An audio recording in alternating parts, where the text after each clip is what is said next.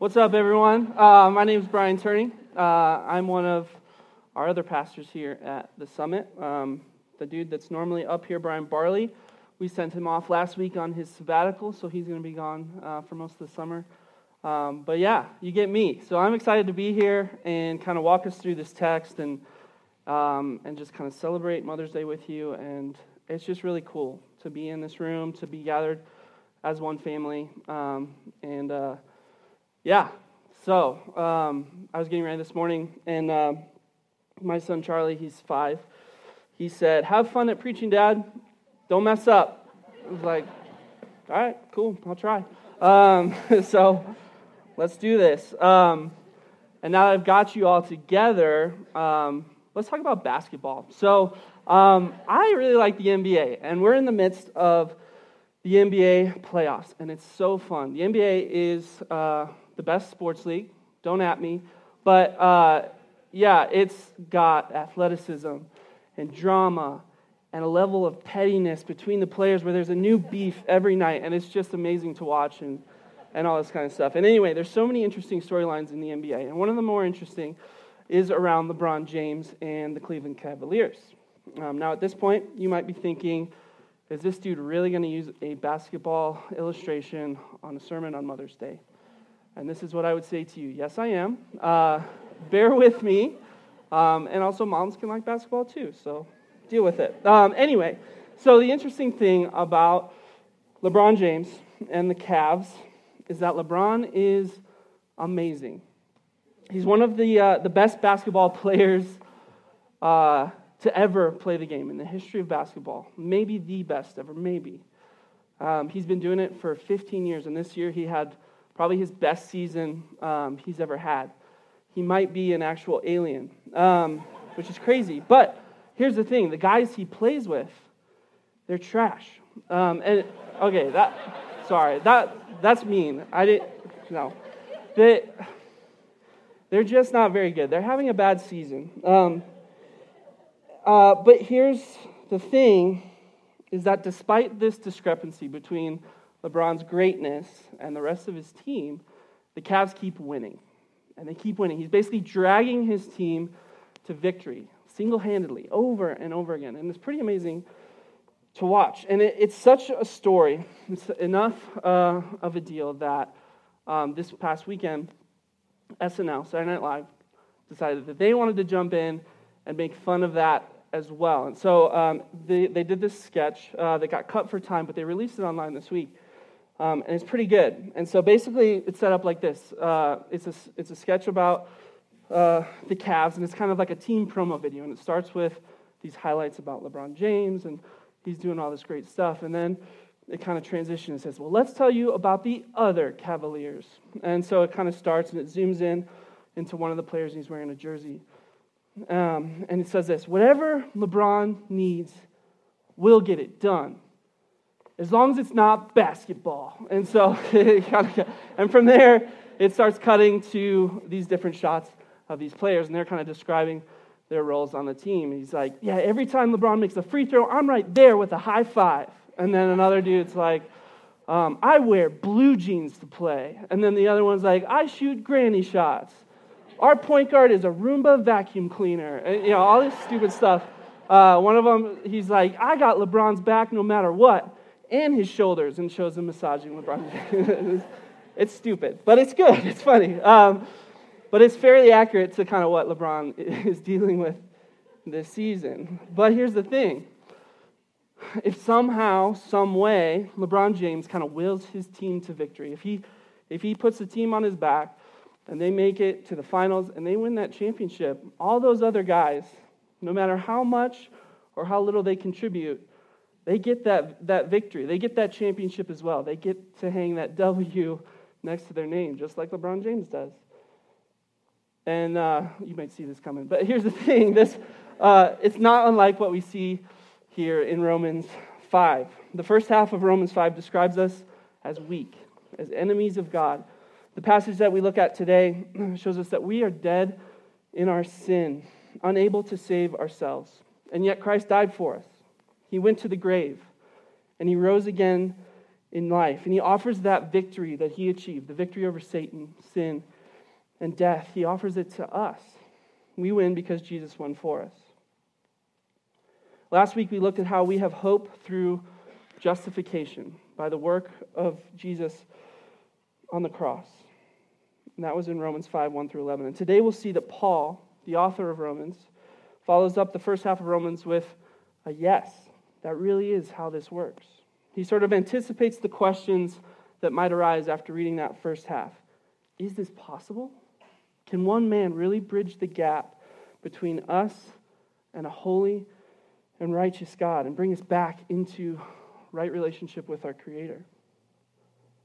And as we'll see, he walks through it in great detail, spelling out the power that God's abounding grace has over sin and death. He establishes that there are essentially two teams, that all humans are either in Adam or in Christ, and that putting our hope and trust in either of them has vastly different consequences for our lives. And so we'll jump in, and first we're going to take a look at what it means for us to be in Adam. Turn with me to Romans chapter 5, and we'll just read that first verse, verse 12. And I'll read it out loud. It says this: Therefore, just as sin came into the world through one man, and death through sin, and so death spread to all men because all sinned. So there are a couple things here in this first verse that I think are important for us to know. This passage starts with a therefore. So like I mentioned, Paul is following up what he has just unveiled in the first half of Romans 5. Brian covered it last week. Paul lays out this amazing idea that we were enemies of God, separated from him by sin, but that through the work of Jesus Christ on the cross, we have been justified by his blood, and he has reconciled us back to God. Praise God for that. And again, starting here in verse 12, Paul is sort of anticipating the response to this news. Like, he's expecting people to be like, really? One dude on a cross, and all of a sudden we're good? Really? And he's like, yeah, check it out. And so he walks through it. Verse 12 continues, Therefore, just as sin came into the world. So sin hasn't always been there. The way the world is, the way we are, is not how it has always been, nor how it ought to be.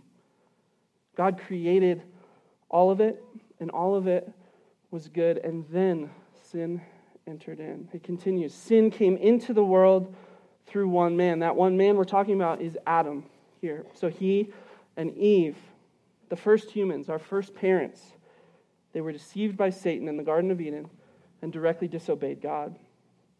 And then he finishes verse 12 with this, and death through sin, and so death spread to all men because all sinned. So a couple things here. First, thanks a lot, Adam and Eve. It's a real bummer. Second, along with sin came death. We see that death is not a natural part of the world as God created it. Death is a result of the fall, a result of the corruption and destruction brought about by sin.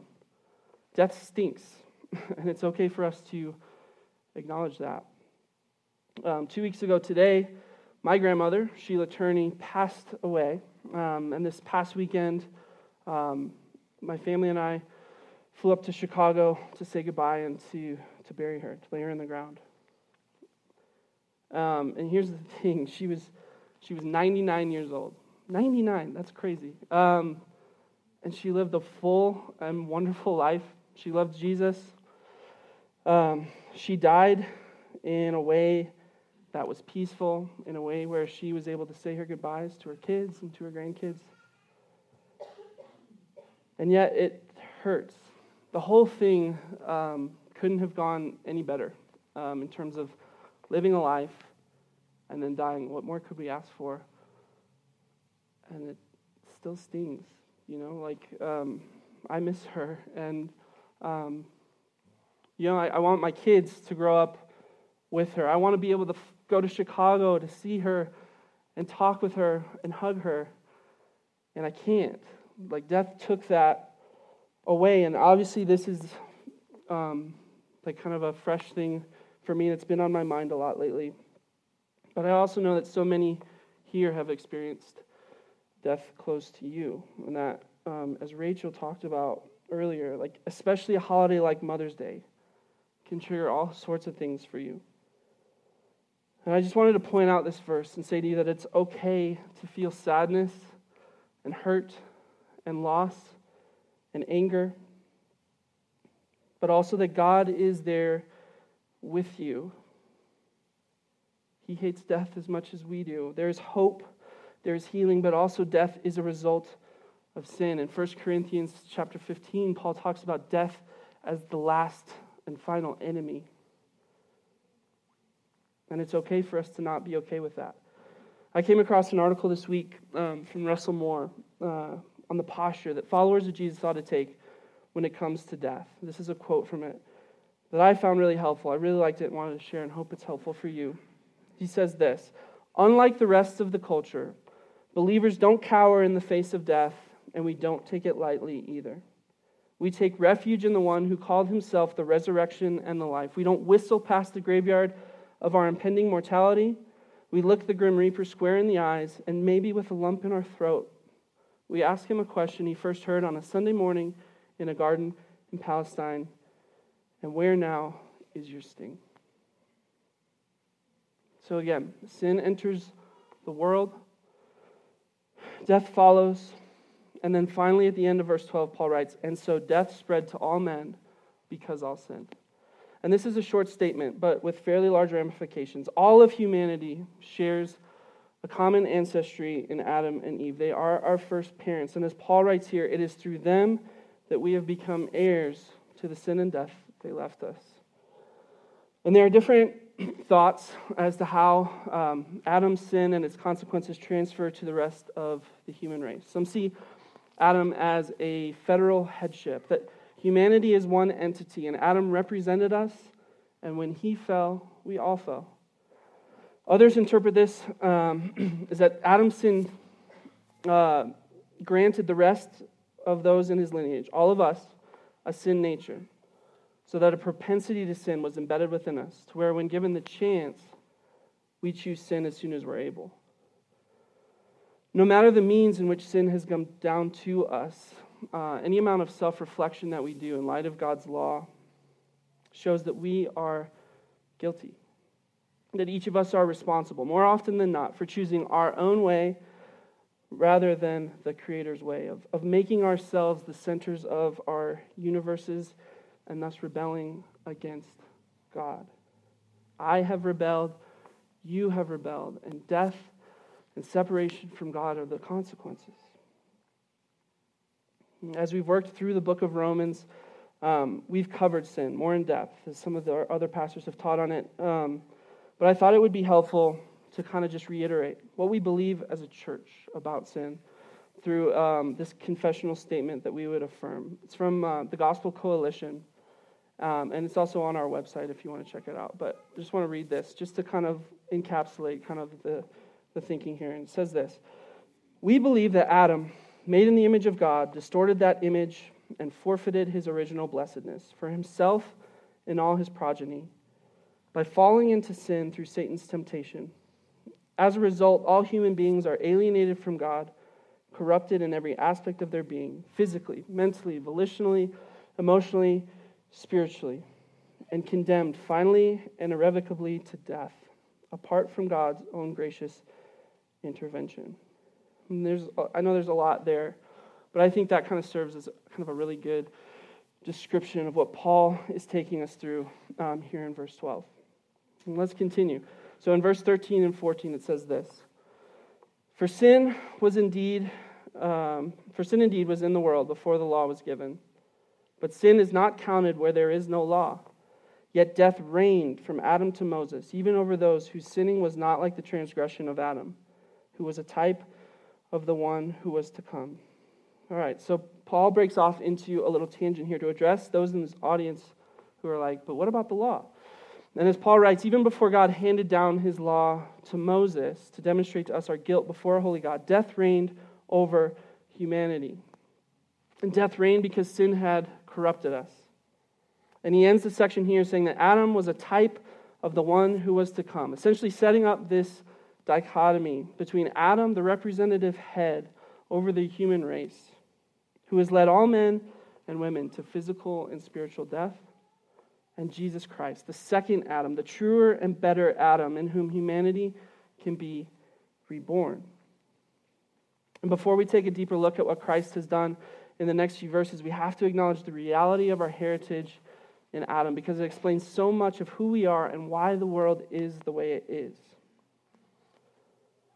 Within each of us is this mix of good and bad. On one hand, created in the image of God, just as Adam and Eve were. And then on the other, tainted by the sinfulness that we inherited from Adam. And that sin extends beyond just our internal world, not just within ourselves, but in the things we touch, in the things we create, in our relationships, in our human systems and institutions. Sin has invaded everything. And again, as Rachel said so beautifully from the stage, but it bears repeating, because a day like Mother's Day is a really good example of all of that. Motherhood is a gift from God, a common grace that He has bestowed on us. It echoes His character. When done right, it speaks of the love and compassion found within the kingdom of God. And in a perfect world, we ought to be able to shout out our moms, have them stand up, hand out some flowers, say some nice stuff, and everyone kind of leaves with warm, fuzzy feelings. But I think doing that ignores the hard reality of our present situation. But because of the invasion of sin into God's good world, motherhood's a lot more complicated than what some hollow greeting card statement could address.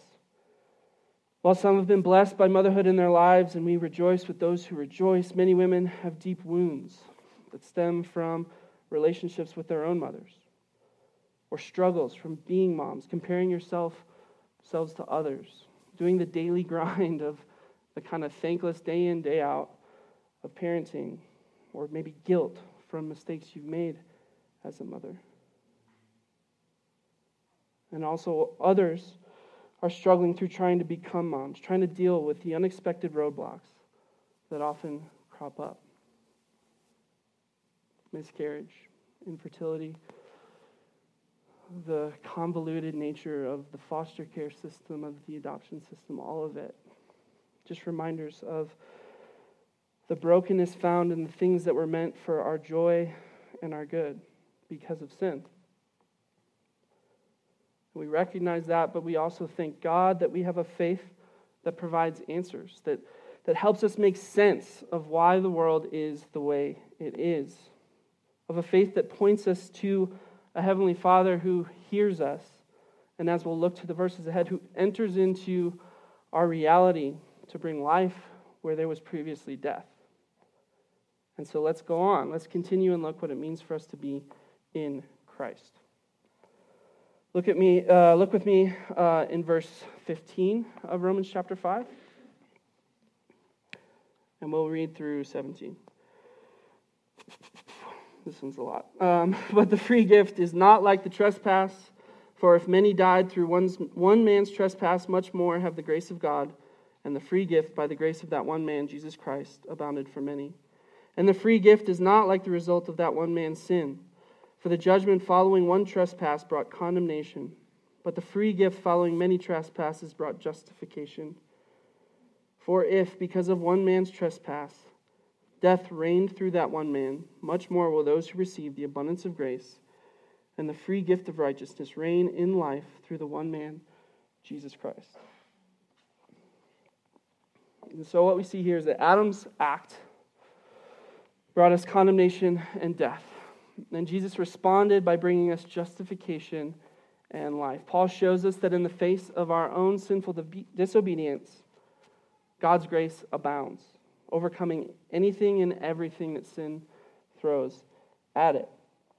And if we look at verse 16 again, it demonstrates the strength and power of God's abounding grace over sin. Adam's trespass against God started all this, but many trespasses followed, like the first domino being knocked down and starting a chain reaction, like snow kind of accumulating on top of a mountain, picking up steam as it races down the mountain, turning into a full-fledged avalanche, generation after generation, everyone on the planet, everyone in this room, driven by our sin nature, we fell in line and we opted into Adam's way.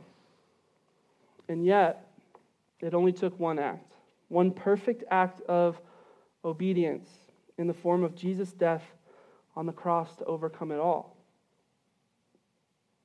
And the picture that is painted next in verse 17 is so vivid. It says, because of sin, because of one man's trespass, death reigned over us. Death is like this oppressive tyrant lording over us. In the next chapter of Romans, Paul will say that sin and death enslave us, that we are slaves to sin and death, that we are held captive as death rules and reigns over us. And I just want to ask, have you felt that before?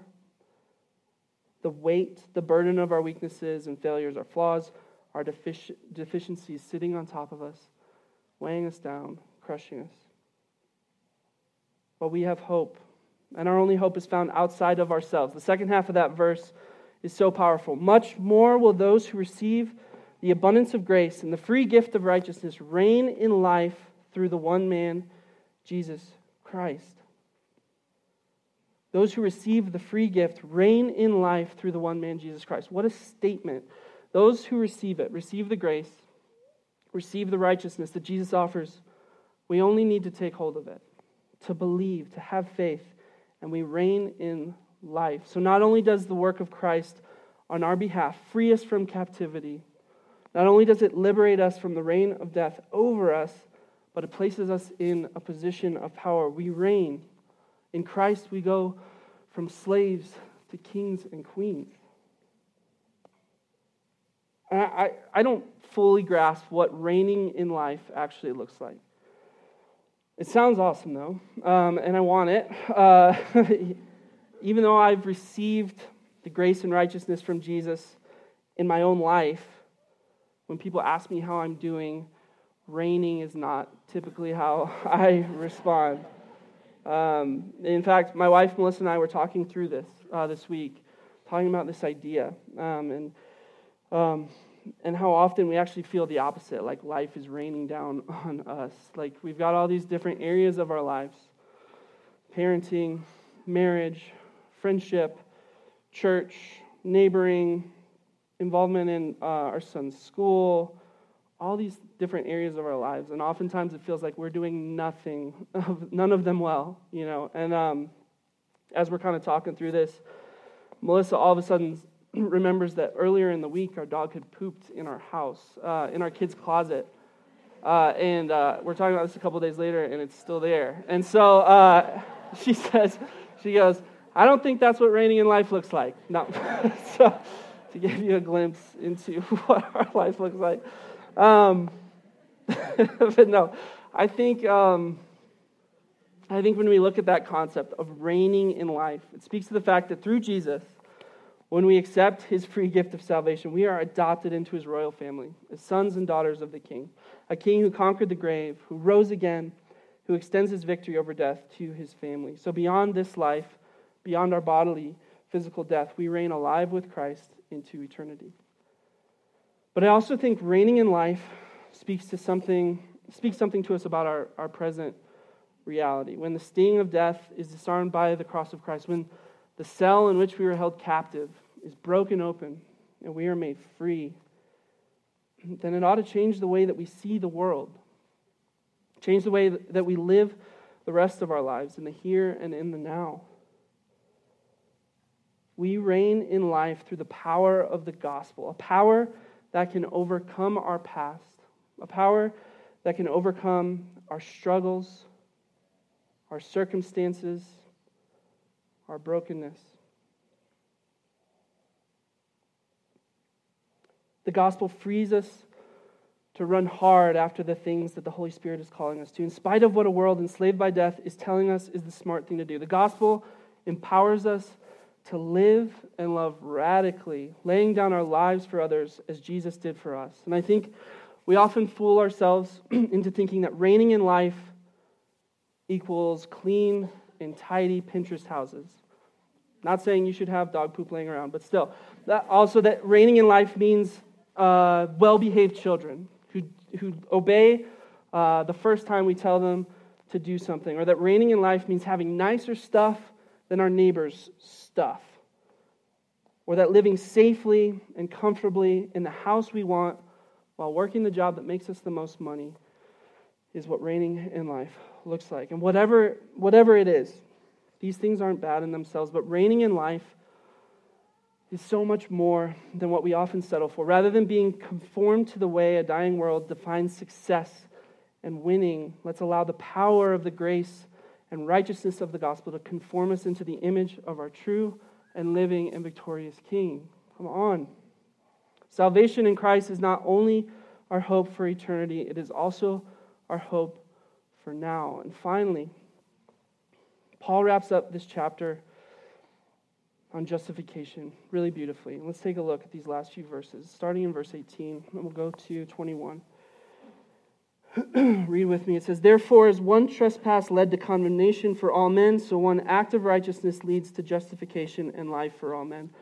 For as by the one man's disobedience the many were made sinners, so by the one man's obedience the many will be made righteous. Now the law came in to increase the trespass, but where sin increased, grace abounded all the more. So that as sin reigned in death, grace also might reign through righteousness leading to eternal life through Jesus Christ our Lord." Looking back up to verse 14 really quickly, it mentions that Adam was a type of the one who was to come. And Paul is kind of demonstrating this concept of Adam and Jesus being linked by contrasting their roles in the story of humanity. In Adam, one sin leads to condemnation and death. In Jesus, one righteous act leads to justification and life. In Adam, disobedience brought about sinners. In Jesus, obedience made those sinners righteous. And in all of this, we see that Jesus is the second and better Adam, the one in whom humanity can be reborn and made new and reconciled back to God. And we are completely dependent on Jesus to rescue us. We cannot do any of this on our own. Paul brings up the law in verse 20, God's set of rules that lays out how we were created to live. But all the law does is increase that gap. It sheds light on just how big the gap is between our unrighteousness and God's holiness. And the truth is, the gap is too big for us to save ourselves, but it is not too big for God's abundance of grace towards us. Where sin increased, grace abounded all the more. And we need that truth, don't we? Even if you're a follower of Jesus or you're not, the idea that no matter how many times or how awful we mess up, God's grace abounds. His love cannot be outdone by anything that we can do. And there's beauty and power in that. Pastor Tim Keller, in response to this truth, he put it this way: "At the cross, we see the worst that sin can do.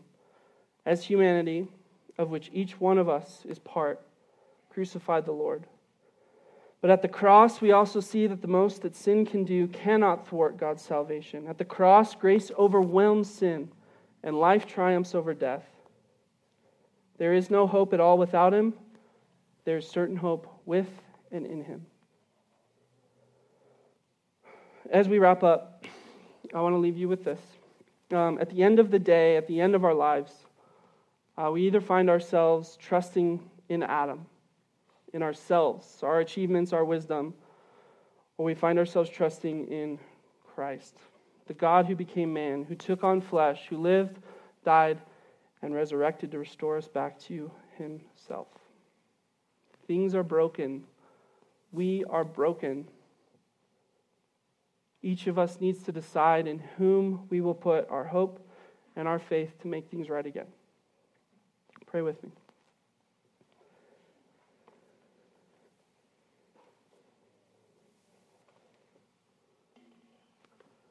God, as we have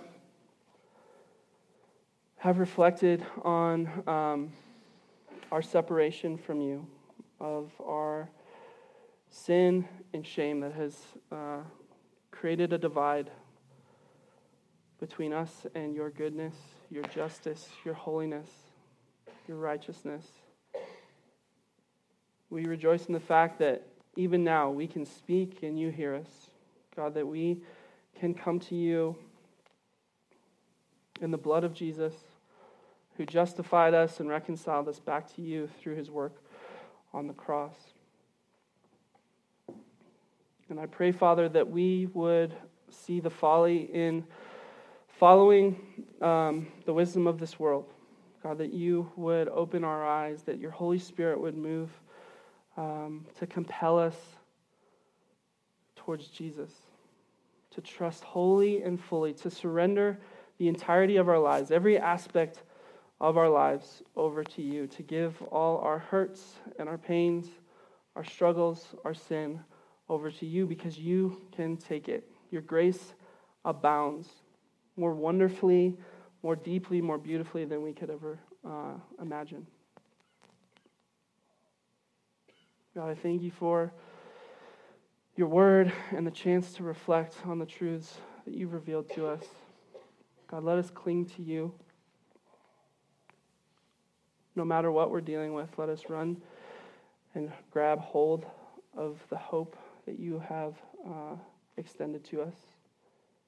I pray now as we worship, as we reflect, God, that you would just unite us through your Spirit, that you would be in this place. Draw our hearts towards you. Help us sing out. Help us reflect and respond in a way that only you are worthy of. Thank you for your goodness. Thank you for your grace. It's in your name we pray. Amen.